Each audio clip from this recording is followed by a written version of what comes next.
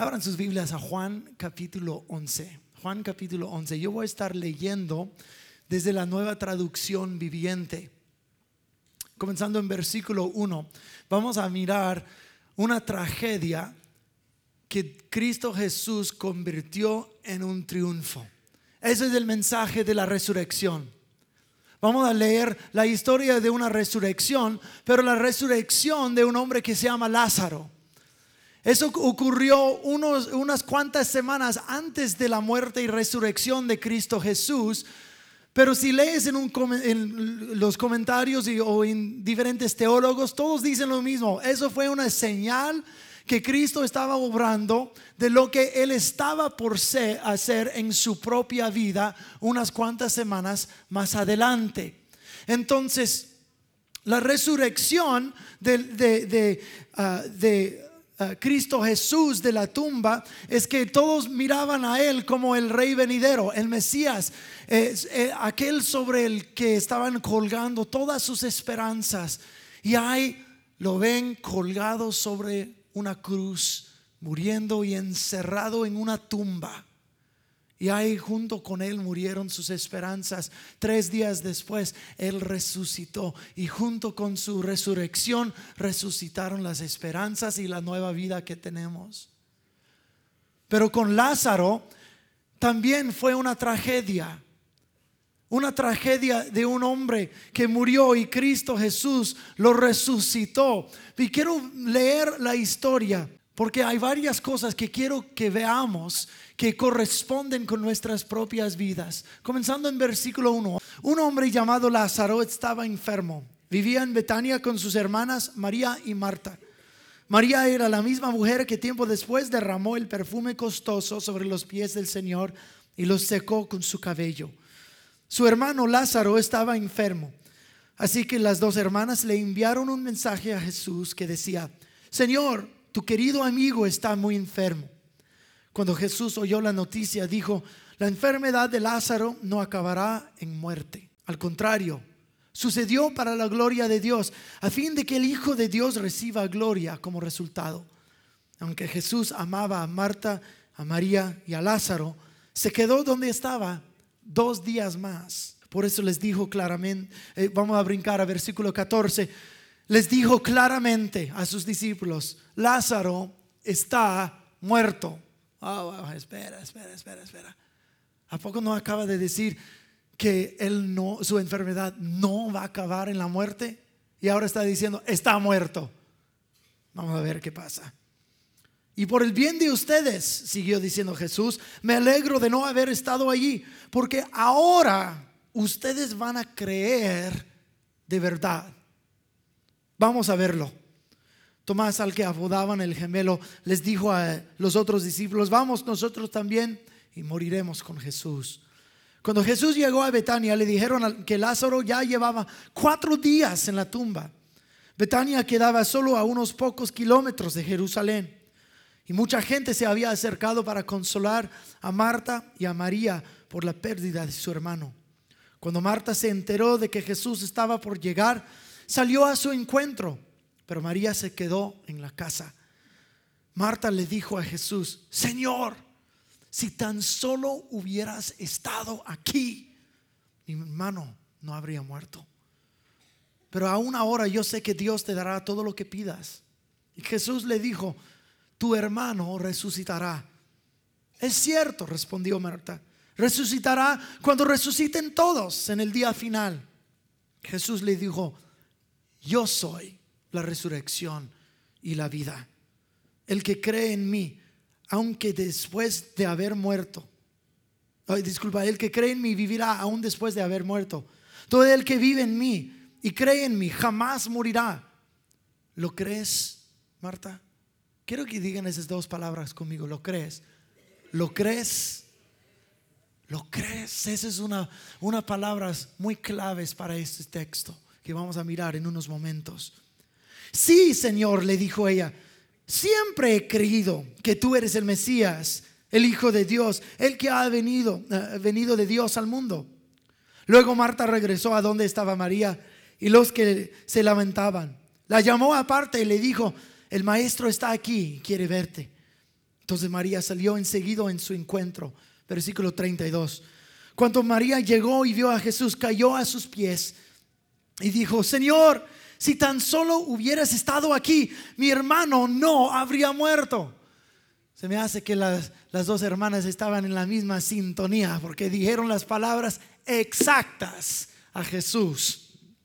Cuando Jesús la vio llorando y vio a la gente lamentándose con ella, se enojó en su interior y se conmovió profundamente. ¿Dónde lo pusieron?, les preguntó. Y ellos le dijeron: Señor, ven a verlo. Entonces Jesús lloró. La gente que estaba cerca dijo: miren cuánto lo amaba. Pero otros decían: este hombre sanó a un ciego, ¿acaso no podía impedir que Lázaro muriera? O sea, es la misma cosa que las hermanas dijeron. En otras palabras, si él estuviera aquí, no se habría muerto. Jesús todavía estaba enojado cuando llegó a la tumba, una cueva con una piedra que tapaba la entrada. Corran la piedra a un lado, les dijo Jesús. Entonces Marta, la hermana del muerto, protestó: Señor, hace 4 días murió. Debe haber un olor espantoso. Jesús respondió: ¿no te dije que si crees verás la gloria de Dios? De hecho, es la 4ª vez que Marta le duda a Jesús. Así que corrieron la piedra a un lado. Entonces Jesús miró al cielo y dijo: Padre, gracias por haberme oído.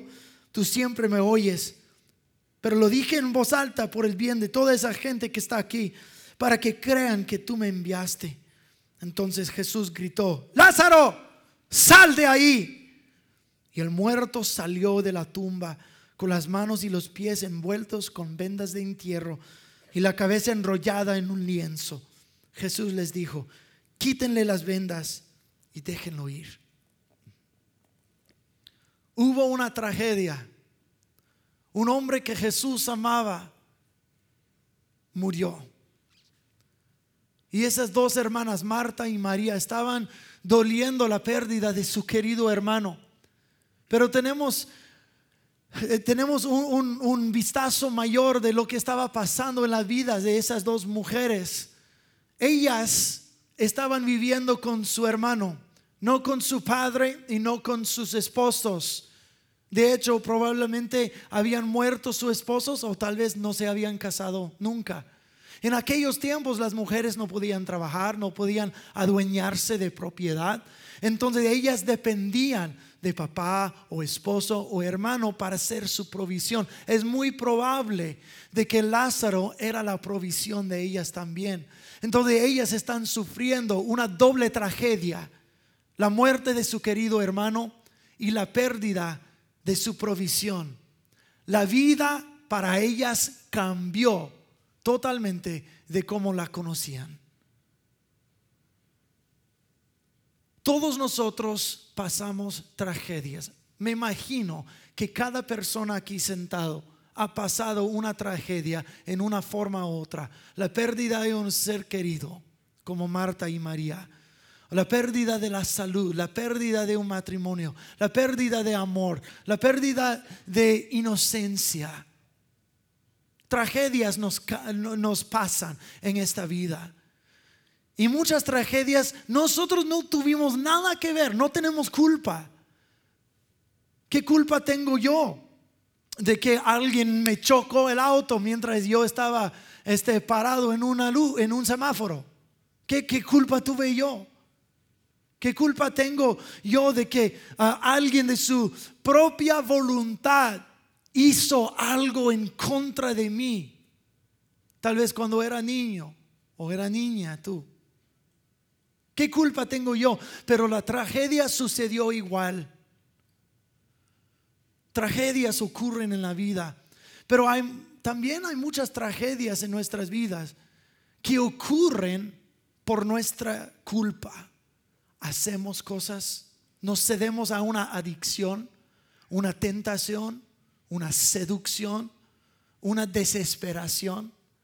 Y en nuestra desesperación o nuestra adicción o nuestra tentación cometemos un error que causa una tragedia. Uno se entrega a una seducción y eso causa la tragedia de un divorcio o la pérdida de amor en la casa, la pérdida de confianza en la casa. Muchas veces nosotros podemos ser los causantes de tragedias, pero tragedias ocurren. Dios no es el autor de tragedias. Dios no es el autor del mal. Pero el mal es parte de lo que ocurre en este mundo. Y después de la muerte de Lázaro, Jesús dijo: qué bueno que no estuve allí. ¿Y eso? ¿Cómo que qué bueno? ¿Qué tipo de Cristo, de Mesías, de Rey, de Dios eres tú? De decir, qué bueno que no estuve ahí para evitar esa tragedia. Cuando es evidente en las Escrituras que 3 veces dicen: si tú estuvieras aquí, eso no habría pasado. Y Jesús dijo: qué bueno que no estuve ahí, porque es el resultado de lo que yo voy a hacer, que ahora van a creer quien yo soy, que yo soy quien dije que yo soy. Dios no desperdicia nada en tu vida. Otra vez, Él no es el autor del mal, pero en la vida que hay en Él, Él puede tomar tragedias y redimirlas de forma que cause una fe más profunda, que causa un triunfo en tu vida. Después de la tragedia hubo una acusación en contra de Jesús. Eso es lo que suele pasar cuando hay algo que pasa mal en nuestra vida. Nosotros queremos buscar a quién culpar. ¿A poco no? Queremos justicia. Tú hiciste eso a mí, o fue culpa de fulano de tal de que esto pasó, porque queremos justicia. No queremos quedar de nuestra vida destrozada en una tragedia, o alguien habiendo sacado provecho de nosotros. No, así no puede quedar. Entonces voy a buscar a quien culpar. Y Marta y María dijeron la misma cosa: si tú, Jesús, estuvieras aquí, es tu culpa. Tú pudieras haber evitado esa tragedia. Pero ¿a poco nosotros no hacemos lo mismo? Dios tiene un gran blanco cuando suceden tragedias. Decimos cosas: si Dios fuera bueno y fuera poderoso, entonces Él se hubiera metido en la situación y hubiera detenido la tragedia. Entonces Dios no ha de ser bueno, y Dios no ha de ser poderoso. Así no creo en Dios porque me sucedió algo. Así le estaban diciendo a Jesús. Y uno leyendo el texto dice: espérate. ¿Qué culpa tiene Jesús? Jesús no causó su muerte. Sí, pero no llegó a tiempo. Tal vez. Pero si yo saliera de aquí y encontrara una persona para golpearla, y la persona dice: Dios, ¿por qué pasó esto? No, pues y Dios está en el cielo diciendo: ¿qué culpa tengo yo? Yo no te pegué. Y de hecho, mi palabra, y para que quede claro, yo no voy a golpear a nadie, ¿ok? Pero la realidad es que cuando decimos: Dios evita cada tragedia que pasa en la vida, Él estaría traspasando y transgresando en contra de nuestra voluntad que Él nos dio. Dios nos ha dicho qué hacer y cómo vivir.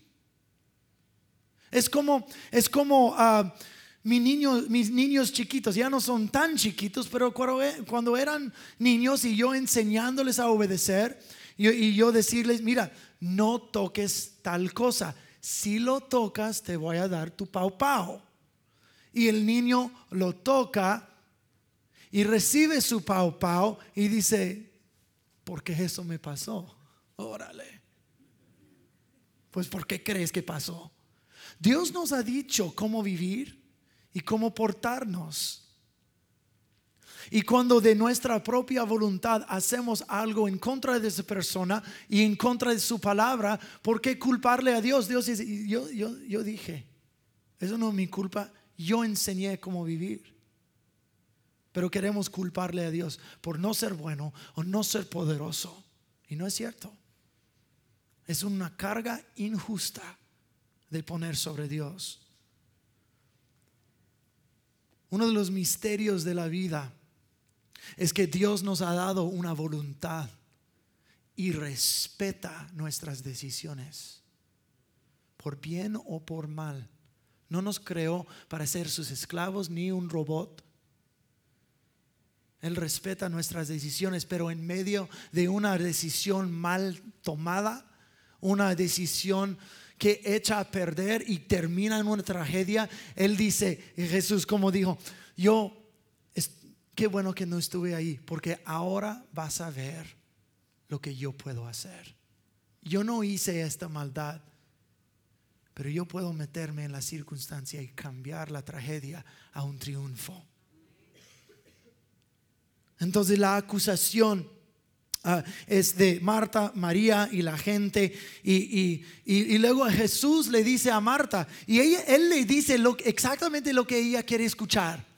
Él le dice, tu hermano resucitará. Wow, buenas noticias. ¿Por qué no cayó de rodillas y dio gloria a Dios? No, su respuesta es, yo sé eso. Al final del mundo, pues gracias Jesús por decirme que va a resucitar. Yo sé que al final del mundo todos vamos a resucitar. Eso es como decir a una persona que acaba de perder un ser querido, mira, él está en un mejor lugar. Pues muchas gracias por decirme eso. Yo sé esto, pero eso no ayuda a nada, ¿verdad? No, ¿cuántas veces gente me decía eso cuando mi papá falleció? Y mi papá era el pastor, era como yo, su ministerio era en el púlpito de administración, no era nada bueno, igual que yo soy horrible para eso. Pero después de su muerte, alguien se acercó a mi mamá y dijo, Dios se llevó a tu esposo porque el cielo necesitaba a un administrador. Y mi mamá dijo, entonces Dios se llevó a la persona equivocada. Gente bien intencionada, pero no dice la cosa correcta en vez de nada más callar, estar, abrazar y llorar con quienes lloran, ¿verdad? No, está en el mejor lugar y un día lo volverás a ver. Gracias, eso no me ayuda en el momento. Y seguro que eso es lo que Marta estaba pensando. Jesús dijo, Él va a resucitar. Dice, gracias, yo sé que en algunos milenios de ahora Él va a resucitar, pero yo no lo voy a ver. Y Jesús le replica y dice, yo soy la resurrección y yo soy la vida. Yo soy la vida encarnada enfrente de ti, y yo te digo, Él resucitará, porque yo soy quien digo que yo soy. Y luego Jesús le retó. Jesús cambió la tragedia y la acusación a un reto, porque después de decir, yo soy la resurrección y la vida, le dice, ¿lo crees? ¿Lo crees, Marta? ¿Crees que yo soy que digo que soy? Y Marta, por la tercera vez, le duda a Jesús y dice, yo creo que tú eres Dios.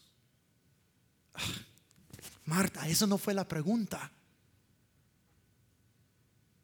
Pero nosotros también respondemos de la misma forma. De que las promesas de Dios están enfrente de nosotros, pero no creemos que son vigentes y disponibles para nosotros. Y una tragedia pasa y Dios dice, mi promesa es para vida y no muerte. Y tú crees eso y nosotros decimos, sí, es la voluntad de Dios. Pero la voluntad de Dios siempre es para la vida. O decimos como Marta, sí, yo creo que eres Dios. ¿Cuántas personas yo he conocido en mi vida que me han dicho esas palabras? Y han sido muchas. Que cuando yo les pregunto algo específico, ¿tú crees que Cristo Jesús murió en la cruz y resucitó de entre los muertos para darte vida? Dice, oh sí, yo siempre he creído en Dios. Wow, qué bueno que has creído en Dios. La Biblia dice que los demonios creen en Dios y tiemblan. Pero la pregunta no es si Dios existe. La pregunta es si crees que Él es quien dice que es. La pregunta es si Él puede hacer lo que dijo que iba a hacer. Si crees que Él es la fuente de la vida. La pregunta es si crees que Él es capaz de redimir y restaurar la situación ya echada a perder o no. La pregunta no es si Dios existe. Porque uno puede creer en Dios, pero nunca apoderarse de sus promesas vigentes. Y hay una gran diferencia en las formas de creer. Y Jesús está retándole a Marta de la misma forma. Hay una situación, una tragedia, una persona echada a perder en la tumba por 4 días. Y dice: yo soy la resurrección y la vida. ¿Lo crees?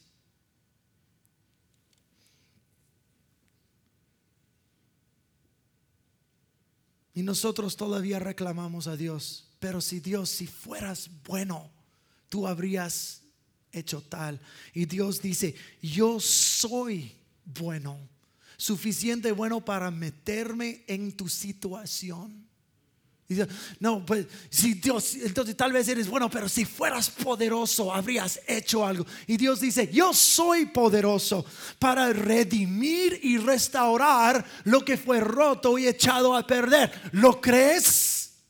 Es la pregunta que cada persona tiene que hacerse dentro de sí, si lo cree o no. Y es la fe en Cristo Jesús que hace posible su vida. O sea, uno puede intentar acercarse a Dios, pero si no hay confianza en Él, si no hay fe en Él, no va a haber milagro. Tu fe, si lo crees o no, tu fe hace campo para que Dios comience a trabajar en tu medio. En vez de culparle a Dios, toma responsabilidad. ¿Qué es lo que yo he dicho? Lo que yo he hecho, lo que yo he pensado para meterme en la situación en que ahora estoy. Y Dios está tocando en la puerta de tu vida diciendo: ¿tú crees que puedo redimir lo que se echó a perder? Porque esa es la historia de la resurrección. Jesús haciendo por nosotros lo que jamás podíamos hacer por nosotros mismos. Que nosotros nos hemos dejado llevar por las cosas y las tentaciones y seducciones y cosas vacías de este mundo, y nos he dejado igual de vacío y tormentado en tragedia tras tragedia tras tragedia. Pero Jesús está tocando la puerta de nuestras vidas diciendo: ¿me crees? ¿Me crees? Y si nosotros decimos sí, hasta Jesús dijo: si tienes la fe tan chiquita como el granito de mostaza, es suficiente. Y hasta la fe, la Biblia dice en Efesios capítulo 2 que ni la fe es de nosotros, la fe viene de Él. Él nos da la capacidad de creer. Pero Él está tocando la puerta de tu corazón diciendo: esta persona eres tú. Y si quieres y si lo crees, Cristo Jesús puede venir y quitar las otras cosas y redimirte donde has sido ensuciado del mundo. Él te va a dar su rectitud, su justicia, su pureza. Pero nosotros necesitamos tener este paso, si creemos o no. Si crees que Dios puede tomar un matrimonio que está a punto de divorciarse y decir: ¿me crees? ¿Crees que yo puedo ser la resurrección y la vida en tu vida, en tu matrimonio? ¿Crees que puedo tomar las piezas destrozadas de tu vida? ¿Tú crees que yo puedo ser la resurrección y la vida hasta en esos momentos de tu vida? De todo el pasado que ha sido quebrantado, ¿tú crees que yo soy la resurrección y yo soy la vida? de todas las malas decisiones que tú has tomado. ¿Tú crees? ¿Me crees a mí? ¿Tú crees que Dios puede tomar una persona muerta en sus pecados y resucitarlo para tener nueva vida con Él? ¿Tú crees? La Biblia dice que sin fe es imposible agradarle a Dios, pero hasta en eso Dios nos da fe, y luego Él transforma todo. Voy a pedir que todos cierren los ojos, por favor. Si estás aquí y nunca has colocado tu fe en Cristo Jesús, ahora es el tiempo.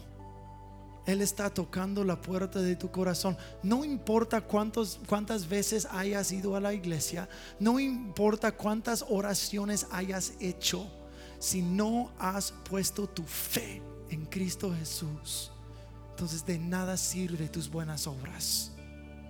Si esto eres tú, dices: pastor, yo quiero poner mi fe en Cristo Jesús para una nueva vida, levanta la mano. Nadie está mirando, pero levanta la mano. Y yo quiero estar en acuerdo contigo. Yo veo tu mano. Yo veo tu mano también. Voy a dar un momento porque siento que hay otras manos que necesitan levantarse. Y tú sabes que Cristo Jesús está tocando la puerta de tu corazón. Ábrete a Él. Ábrete en ese momento. Gracias, Señor Jesús. Yo veo tu mano ahí. Estoy en acuerdo con ustedes.